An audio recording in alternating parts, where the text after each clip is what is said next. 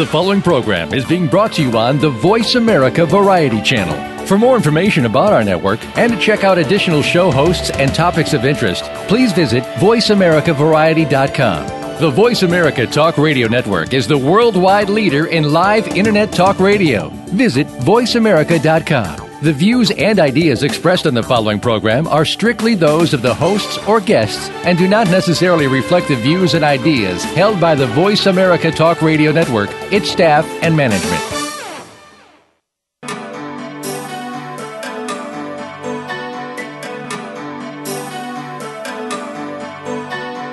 Welcome to Dr. Carol's Couch with your host, Dr. Carol Lieberman. All comments, views, and opinions are solely those of Dr. Lieberman, her guests, and callers. Now it's time to have a seat on Dr. Carol's Couch. Here's your host, Dr. Carol Lieberman. And welcome to today's edition of Dr. Carol's Couch. I'm your psychiatrist host, Dr. Carol Lieberman. Well, of course, liking to be right on top of things, bringing you commentary on things that are happening in the headlines right now. We're going to be talking today about Netanyahu. And I'm calling the show Netanyahu the Canary in the Coal Mine, because that is exactly what he is. And although Obama would like to call him the boy who cried wolf or the prophet of doom, in fact, his speech today in front of Congress showed us that he is the canary in the coal mine, and the canary is trying to sing and warn us very eloquently, in fact, and now it's up to us to listen and get out of that mine.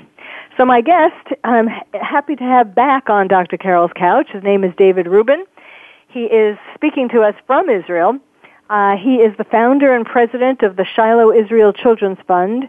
He's the former mayor of Shiloh, and he's the author of 4 books. We've talked about some of his previous ones in the past, and now his latest one is called Sparks from Zion. So welcome to the show, David. Well, thank you, Dr. Carol. Good to be with you. Well, I watched the whole speech today, as of course I'm positive you did as well. I don't know. I know they made mention of the fact that there's a 5-minute delay in Israel.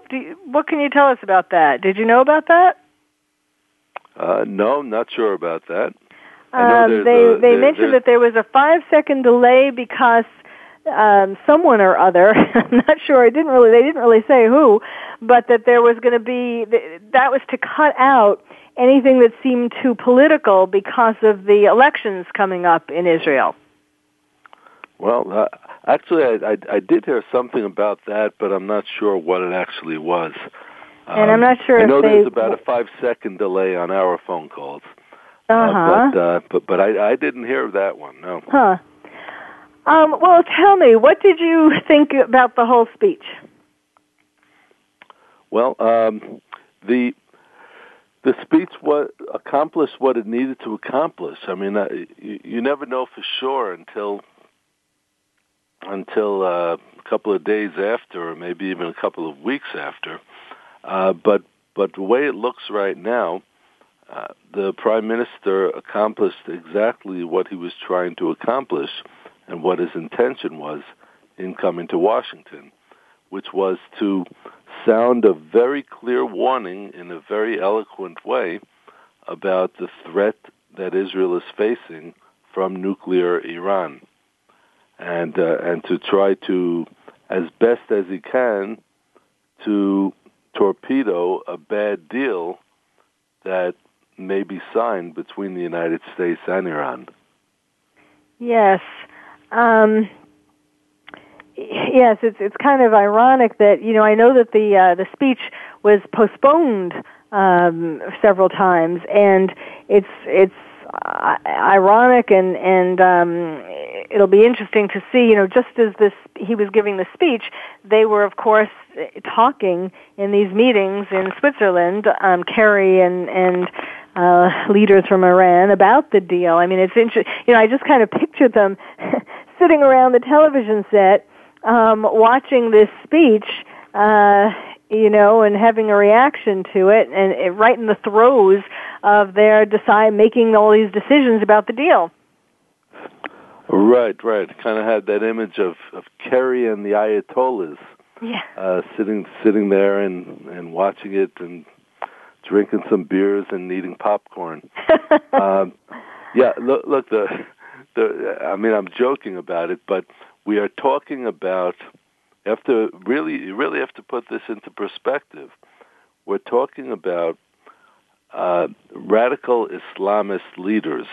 We're talking about people who believe only in exporting the Islamic, what they call the Islamic Revolution, around the world, and threatening everyone, not just in the free world, but in the not free world also. Mm-hmm. Saudi Arabia was cheering on Netanyahu. Do you know how significant that is? I mean, so this is a country, Saudi Arabia, that is as repressive as they come in the Islamic world.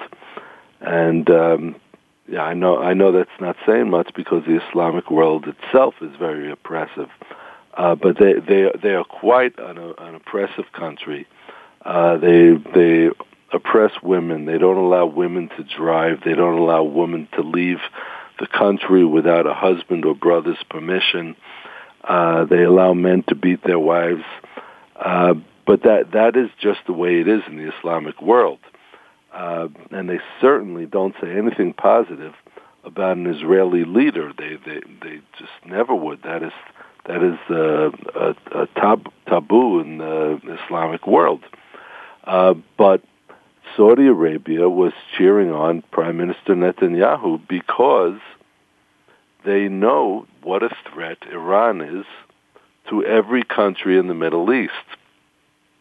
And so the Saudi Arabians, the Jordanians, the Kuwaitis, all of these countries were cheering on Prime Minister Netanyahu. And not just that, they are quite disgruntled with the way the Obama administration has been handling the relationship with Israel and specifically on the Iran issue. So there was an editorial or an article written in one of the main newspapers in Saudi Arabia, which is, as we know, controlled by the Saudi Arabian regime, and that article praised Prime Minister Netanyahu and criticized President Obama for not standing up to Iran. Yes, Netanyahu talked about that, how Iran is gobbling up countries in the Middle East, his words, gobbling up nations, actually, he said, because of this void that has been formed because of ISIS and because of all the unrest and so on in different countries. Iran has stepped in to fill up that space. If we go go through the speech, well, first of all, the entrance was amazing. Did they? I presume they showed that as we saw that, right?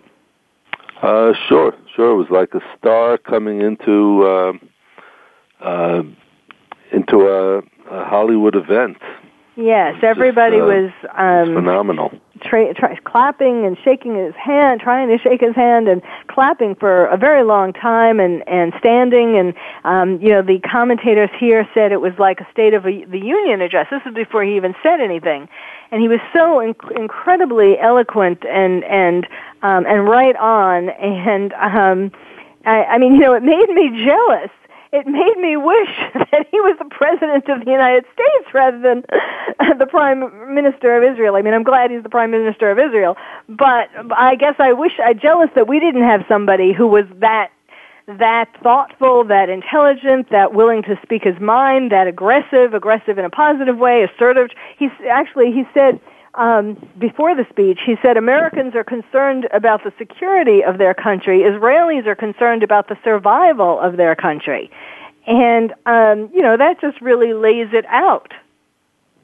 Yeah, it's a very clear distinction that most Americans are not aware of, that Israel is a tiny country.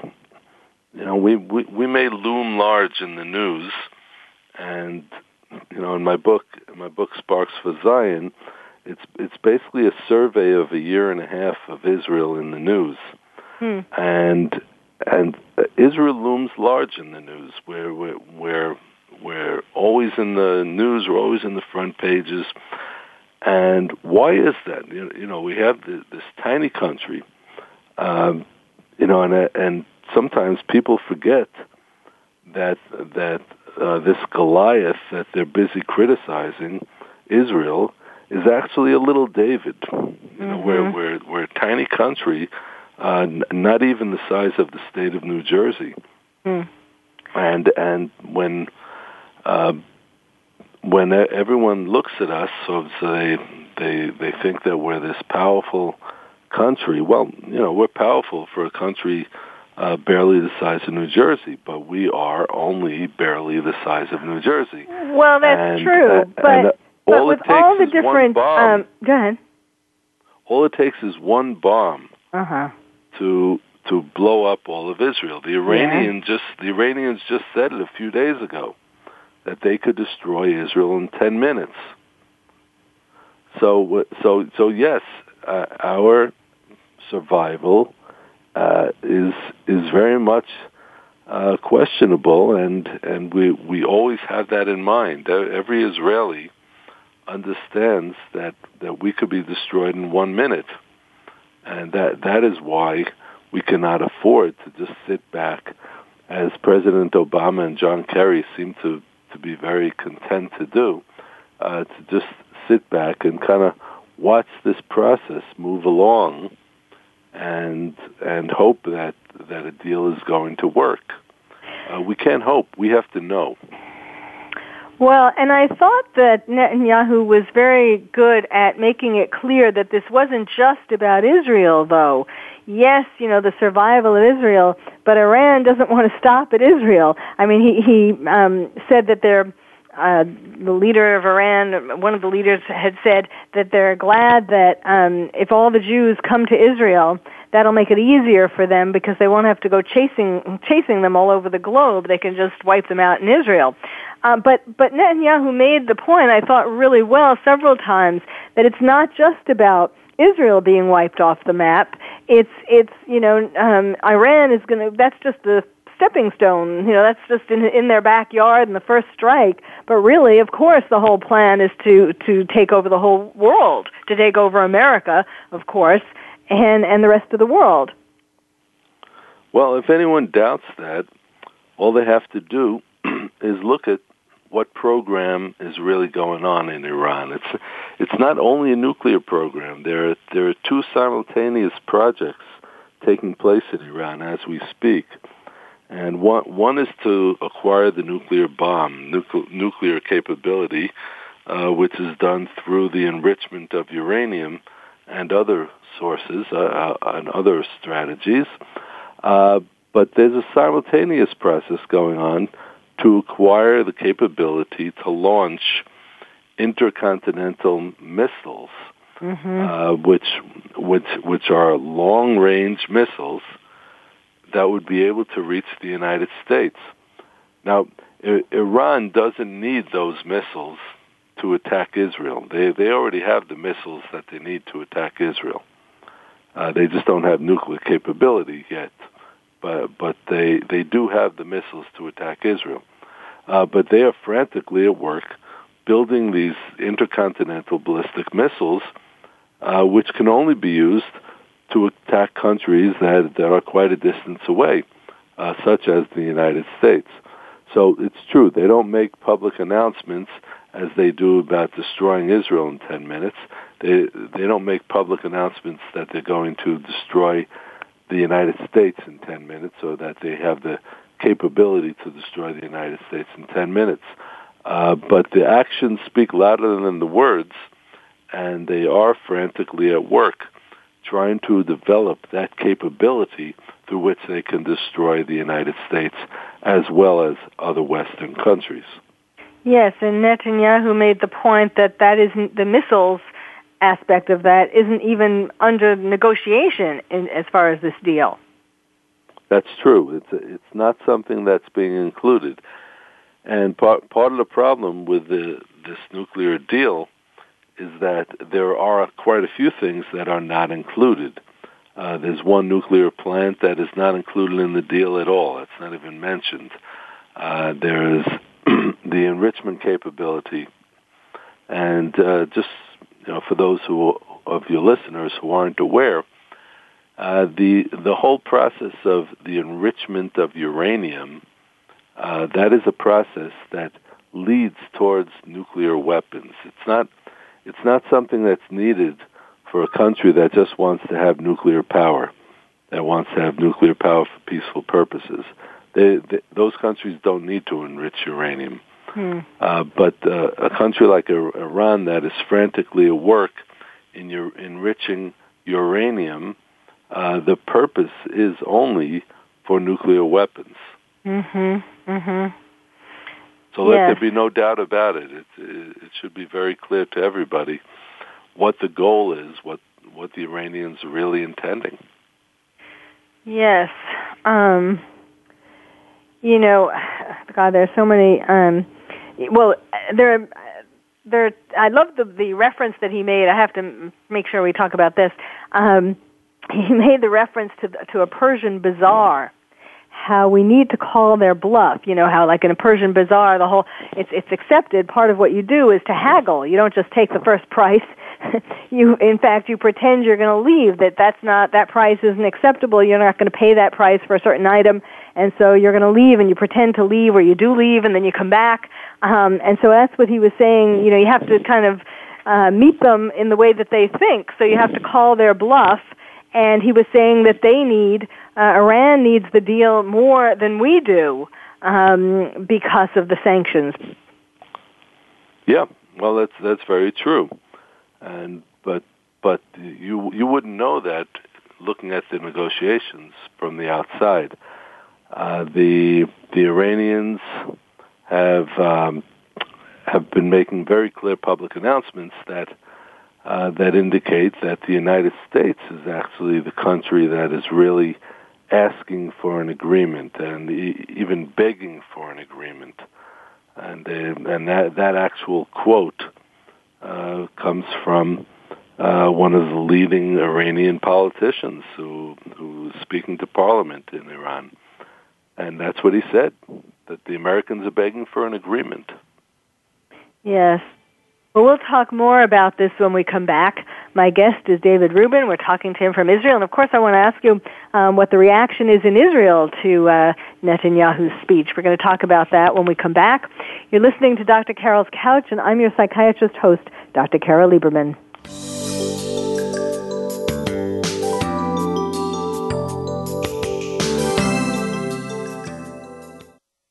Ask the experts. Call toll-free right now, 1-866-472-5787. And ask our All-Star team to answer your question. That's 1-866-472-5787. Thank you for calling. VoiceAmerica.com. Are you having difficulty coping with these troubled times? Do you want help? Then contact Dr. Carol Lieberman today at www.drcarol.com. Dr. Carol is a certified psychiatrist who not only has won an Emmy, but is a regular on top television shows like Oprah Winfrey and Larry King. She's here to help you through books, CDs, and helplines. Having trouble relaxing? Check out her relaxation CD. Has the fear of terrorism crippled your life? Call the terrorism hotline.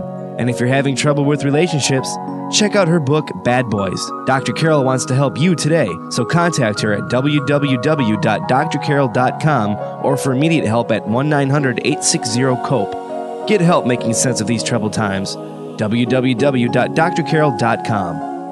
Hi, I'm Sam Nussbaum, WellPoint's Chief Medical Officer.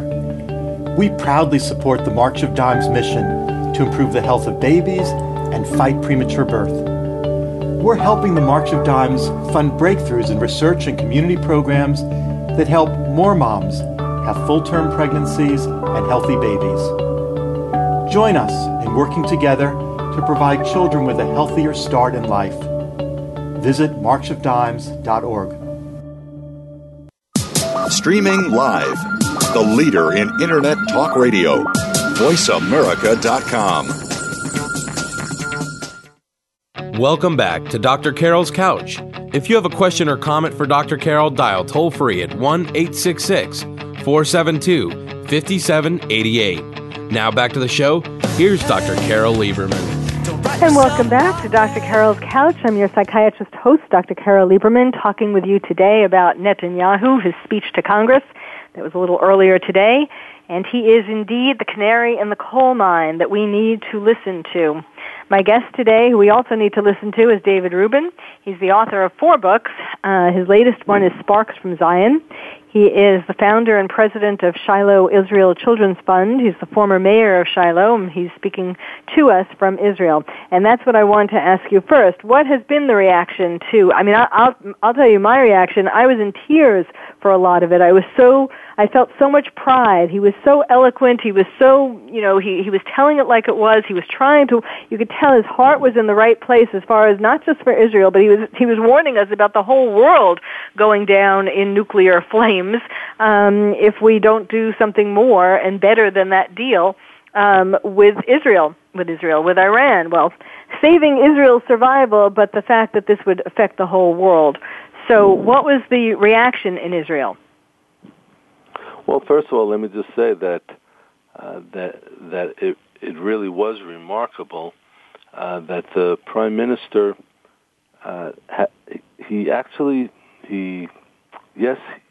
he makes it clear that his number one purpose is to save Israel from this terrible threat. At the same time, he really does care about the United States and Western civilization, and he clearly seemed to express that connection between the two. Yes, it's not just Israel in isolation.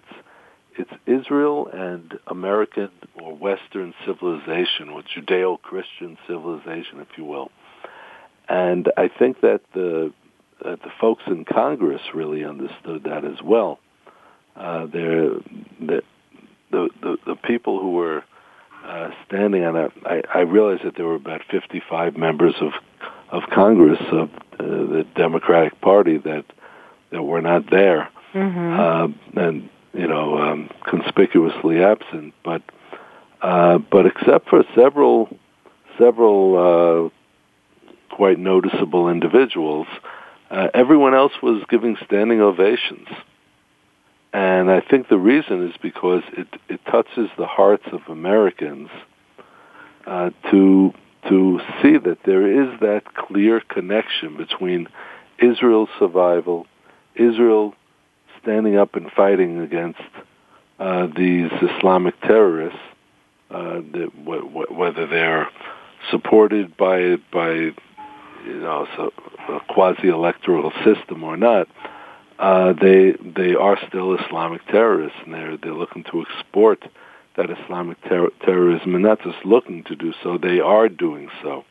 There's no country other than Iran that exports terrorism to the extent that they do. So I think Americans instinctively understand that.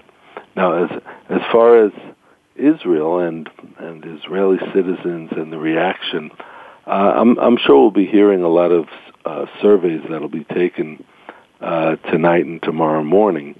It's actually quite late at night here, so the pollsters are not really that hard at work yet. They will be in the morning, I'm sure, surveying the Israeli public to see how successful the speech was from the Israeli side. But again, it is the purpose. Was this in the people that you spoke to? I mean, I'm sure you've been speaking to people since the speech. What kind of reaction, just in your experience, have you been getting? Well, there have been very positive responses. There are a lot of people who are saying that Netanyahu accomplished what he wanted to accomplish, as I said, and that he really weaved it together in a very impressive way. He also played it politically right. That he addressed the the criticisms that the speech was turned into a partisan issue. So he spoke about the Democrats. He praised the Democrats who were there, and he thanked Obama for a lot of things that he did to help Israel. That's right. And I frankly I think he was exaggerating a bit, and I think he was doing so for the specific purpose of showing that it is not a partisan issue, that Israel is not a partisan issue, nor is combating Islamic terrorism a partisan issue. But in Israel, there are those who are praising the speech, and there are those who are criticizing it. But that doesn't mean that they don't realize that it was an impressive speech. They just won't admit it. And why can't they admit it? Because there are elections in 2 weeks in Israel. Well, yes, and I've been reading that in fact you say that that Obama has sent people into Israel, political strategists into Israel to help the candidate against Netanyahu. Yes, well, of course we don't have any actual proof. The politicians are too slick for that very often, but it's clear that there are people in Israel. Okay, Jeremy Bird, who was Obama's main field director in the 2012 campaign, he is running the operation against Netanyahu. It's called the just make a switch campaign, or otherwise known as the Anyone But Bibi campaign. And the purpose is just to get Netanyahu out, and at any expense, at any cost. And so essentially it's American dollars, American taxpayer dollars, or somebody's dollars. Well, let's be more specific. There is an organization, and it's called V15. Otherwise, in other words, Victory in 2015, and it's working hand in hand with another organization called Voices Israel that is getting heavy funding, has been getting heavy funding from the State Department, from the U.S. State Department. And they say that funding has ceased, but meanwhile they are partnering with V15, and which is run by Obama's ex-field director in 2012. So we don't have any emails or no smoking gun that says that Obama sent this individual, and that Obama is orchestrating this from behind the scenes. But the circumstantial evidence does seem to point to either Obama or his surrogates somehow being involved.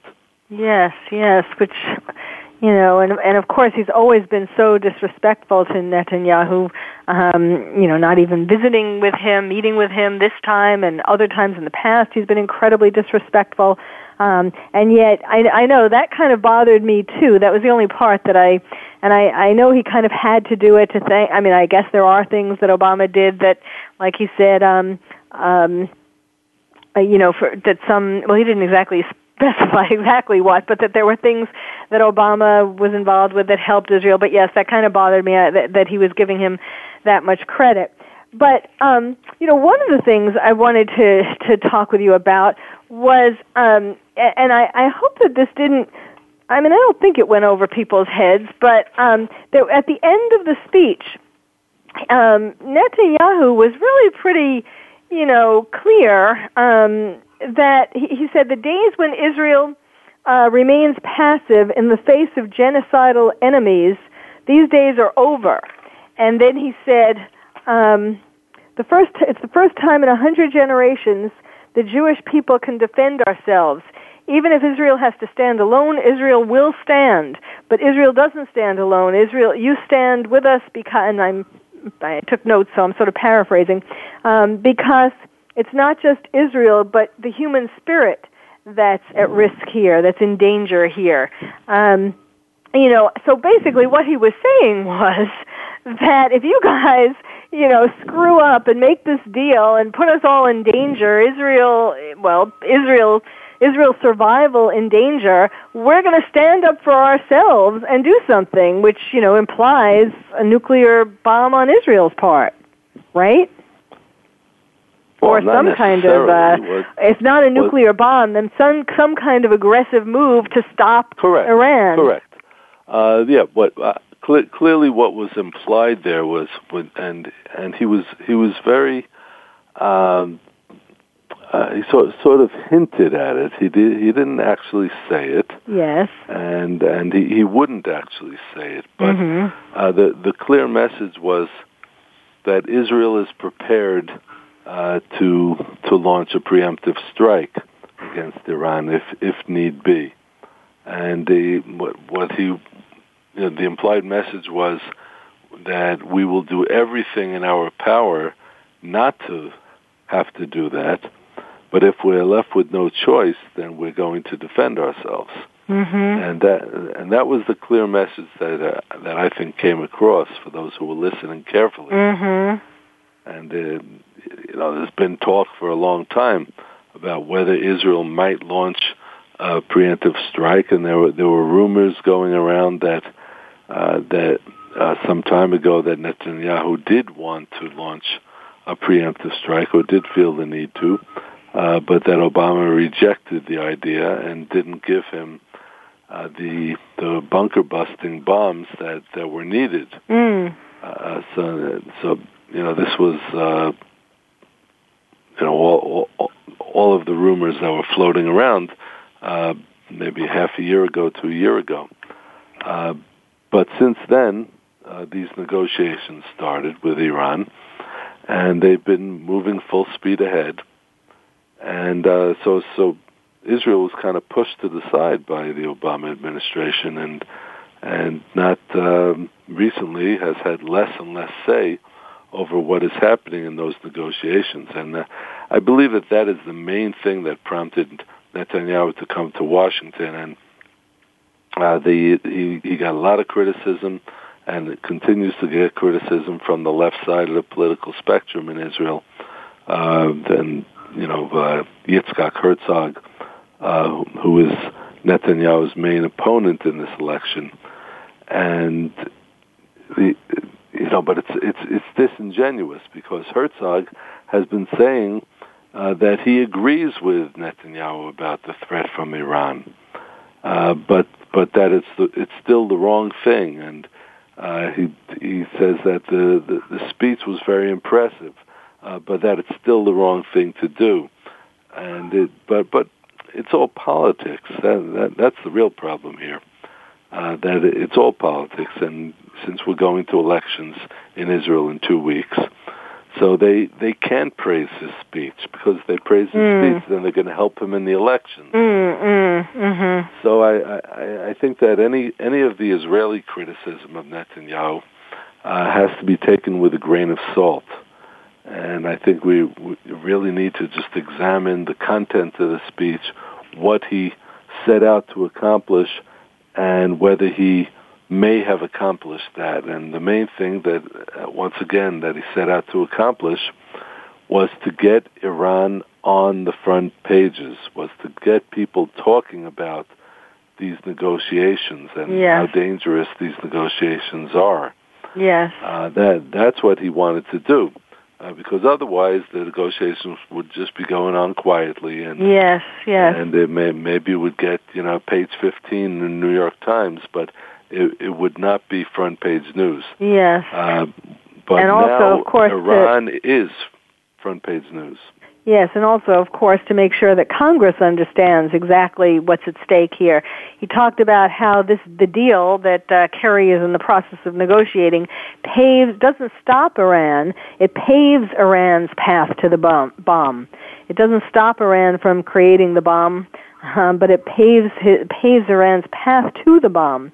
And he talked about, there were two main issues. He talked about that the deal doesn't take into consideration the breakout time, that right now the breakout time, the time to make a nuclear bomb, is less than a year, because there are all these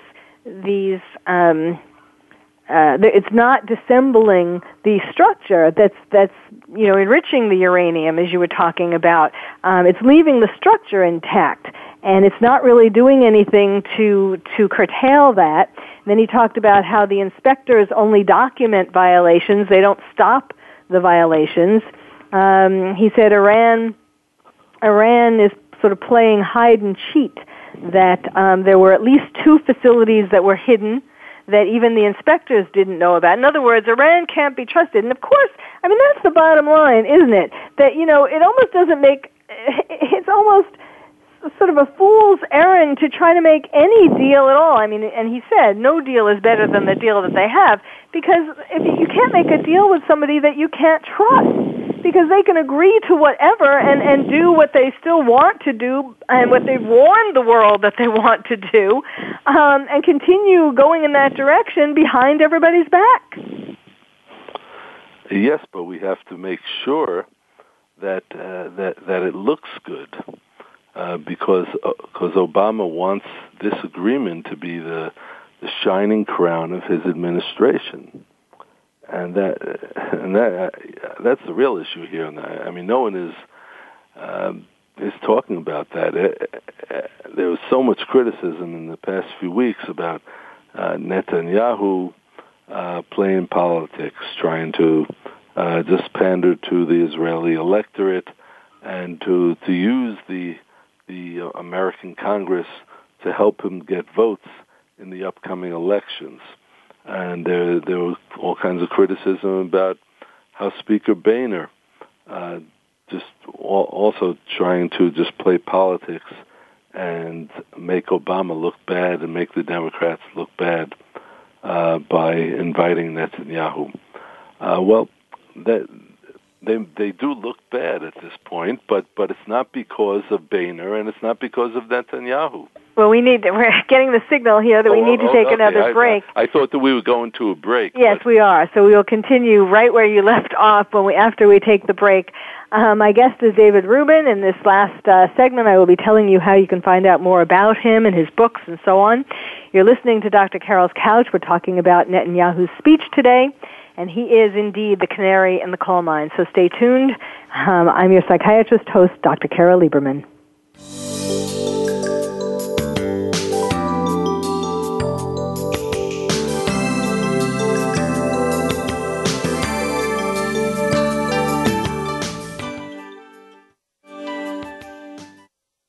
Talk, talk, talk. That's all we do is talk.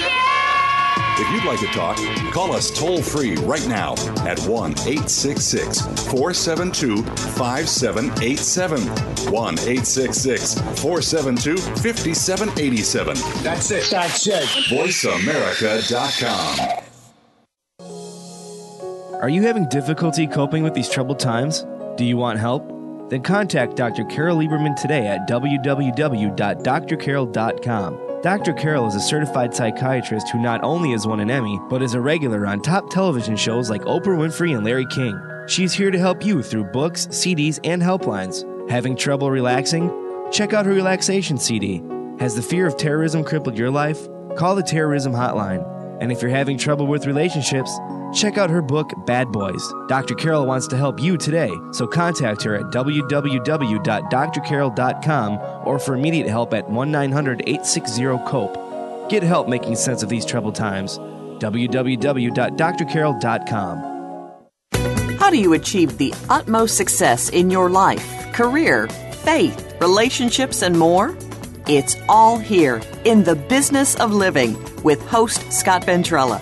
Scott has experience as an executive coach, sought-after speaker, and lecturer. He and his guests will offer practical solutions and strategies to help you move to the next level of success, no matter where you are in your life and career. The Business of Living airs live every Saturday at 11 a.m. Eastern Time, 8 a.m. Pacific Time on the Voice America Variety Channel. The Internet's #1 talk station. #1 talk station. VoiceAmerica.com. Welcome back to Dr. Carol's Couch. If you have a question or comment for Dr. Carol, dial toll-free at 1-866-472-5788. Now back to the show. Here's Dr. Carol Lieberman. And welcome back to Dr. Carol's Couch. I'm your psychiatrist host, Dr. Carol Lieberman. With me today from Israel is David Rubin. He is the founder and president of the Shiloh Israel Children's Fund. He's also the former mayor of Shiloh, and he's the author of 4 books, including his latest one, which is hot off the presses, called Sparks from Zion. And I'll be giving you his website, and you'll be able to find out more about all of these things. Before the break, you were talking about the Democrats and how their reaction has been making them look bad. Well, that's true. The Democrats kind of put themselves in a corner. Once it was clear that the speech was going to happen, the question became, or at least one of the main questions in my eyes became, well, are the Democrats going to be at the speech, and are they going to be listening to the content of what the Prime Minister says, and are they going to react to that in a positive way? That really became the question, and it didn't have to be this way where they were just lining up behind the president. My president, like it or not, my president, good or bad, yes, you can respect the president, but you can disagree with the president. You can respect the leader of your party, but you can disagree with the leader of your party. And this is an issue, which is an issue that really required some people, and there were some members of the Democratic Party,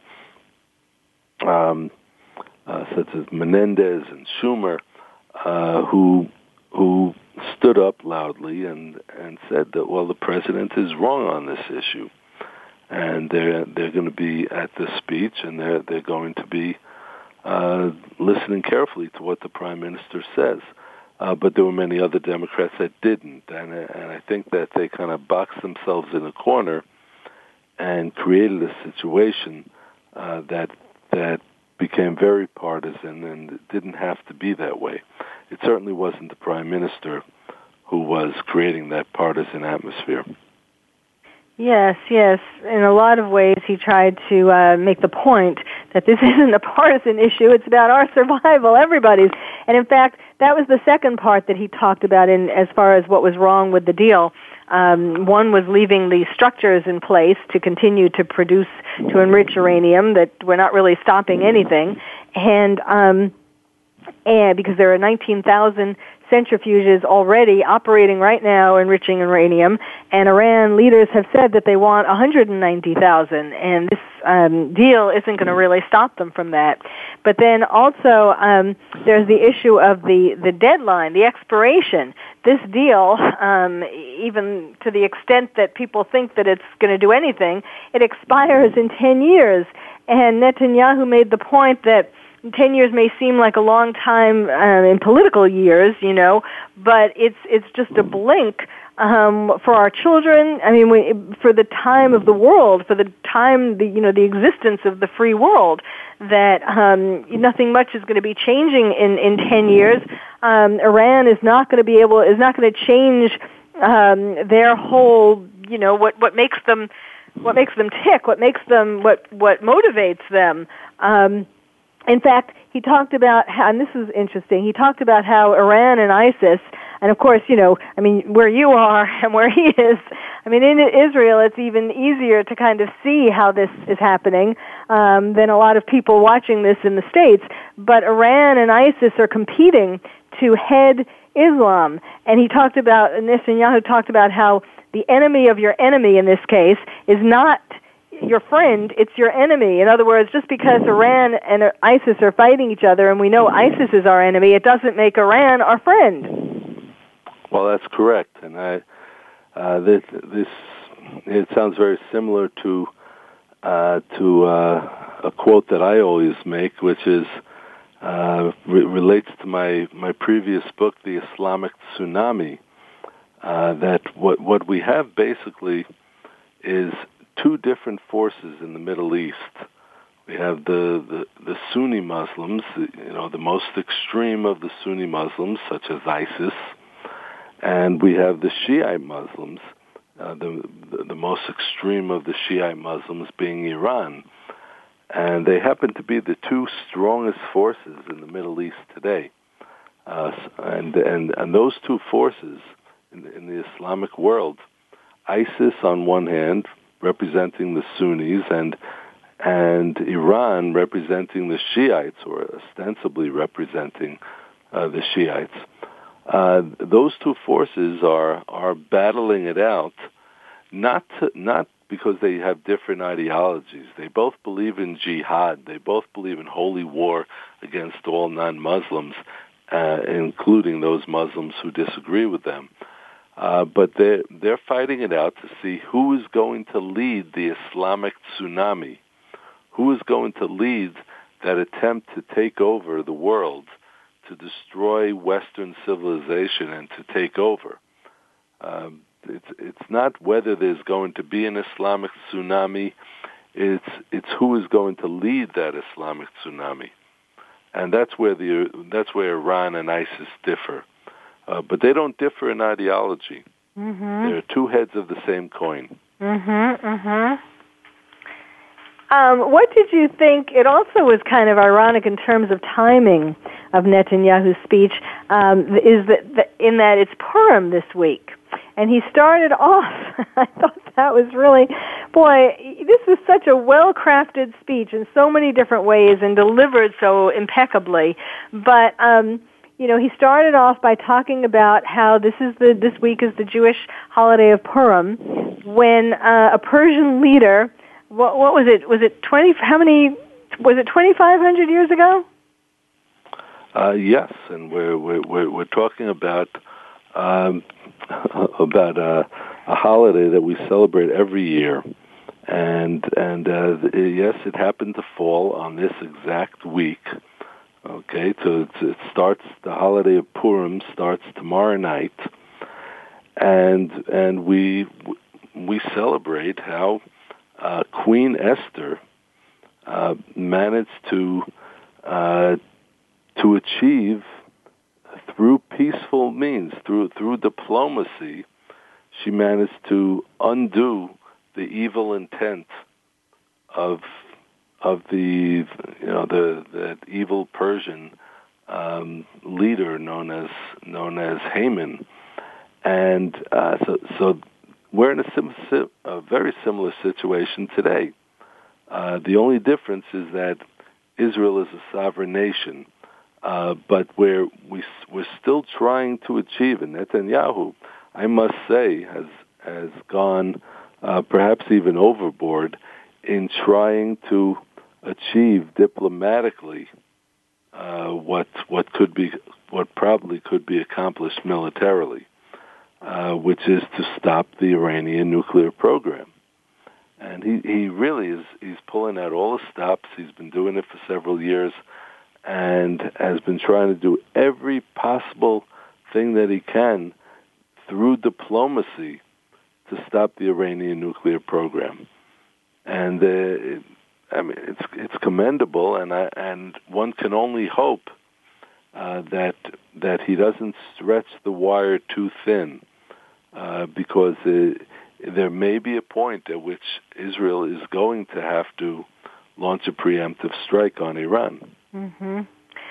Well, and he made the comparison. It's two Persian and Iranian leaders trying to bring about the destruction of Israel. One, during that's celebrated in the holiday of Purim, the fact that we were able to stop that. And now he said the difference is that Iranian leaders send out tweets talking about annihilating Israel. Sure. And that they weren't too technologically capable at that point. Right. I don't think that Queen Esther had her own Facebook page. Right. But the truth is that the concept is the same. It's a matter of trying to achieve peace through diplomacy, but diplomacy with a strong sense of self-preservation and common sense. Yes. And, of course, he was talking about the sanctions, how they shouldn't be uplifted because then Iran would have more money to sponsor terrorism and, of course, to build nuclear arms and the missiles and so on. And it just seems, this has been going on for so many years, this Iranian threat, and we've been taking such a wimpy approach to it, and the more years that go by, while we're talking about these deals that really don't have any teeth in them, the more time this is all in their favor because they're using this time to prepare, to get more prepared for nuclear war and with the missiles and being able to not just hit Israel and other countries but in the Middle East, but of course America and the Western world. But it's just tick, tick, tock. I remember the first time hearing about this years ago, and sanctions obviously have not been strong enough. They need to be stronger rather than talking about stopping them or minimizing them. They need to be much stronger. And he made the point about oil, that yes, now that there is more oil and gas prices are lower and there's Iran, and it's not so much these countries can't really hold over us as much as they were able to. The fact that they have the oil that we want, because over the years we have been making finding other means of getting the oil that we need, and so it's not that economic power that they have isn't really as much as it once was. And we should take advantage of that and squeeze them tighter with these sanctions is one thing that he was suggesting. Yeah. He's saying that because of the change in the economic situation and the drastic lowering of the price of oil, that now is an opportunity that sanctions can actually work, that it can actually be much more effective than it has been in the past, and it was effective to some extent, but that it would be much more effective now at applying pressure, and so he's encouraging those sanctions at this time, and it happens to be something that Congress has been discussing, and they had that trigger that's supposed to go into effect on March 24th if the deal is unacceptable. So Congress is trying to flex its muscles, and we'll see what actually happens. Now, I want to make sure we give out your website so that people can look at, first of all, what the Shiloh Israel Children's Fund has been doing, and your other books. So the website is davidrubinisrael.com. David Rubin is spelled Rubin, Israel.com. Well, David, as always, you're the voice of sanity and wisdom, and thank you so much. I want to close with the words that Netanyahu used at the end of his speech, where he pointed to a picture of Moses in Congress and on the walls in Congress, and he said, Moses said, "Be strong and resolute, neither fear nor dread them." And that's obviously what we need to do. We need to listen to Netanyahu as the canary in the coal mine and not believe people who really can't be trusted. So David Rubin, thank you so much for joining me and on Dr. Carol's Couch. Again, his website is davidrubinisrael.com. David Rubin, R-U-B-I-N, Israel.com. So David, thank you. And thank you all for listening. You've been listening to Dr. Carol's Couch, and I'm your psychiatrist host, Dr. Carol Lieberman. Thank you for joining us on Dr. Carol's Couch. Join us next week at 1 p.m. Pacific Time for another installment of Dr. Carol's Couch. We'll save you a seat.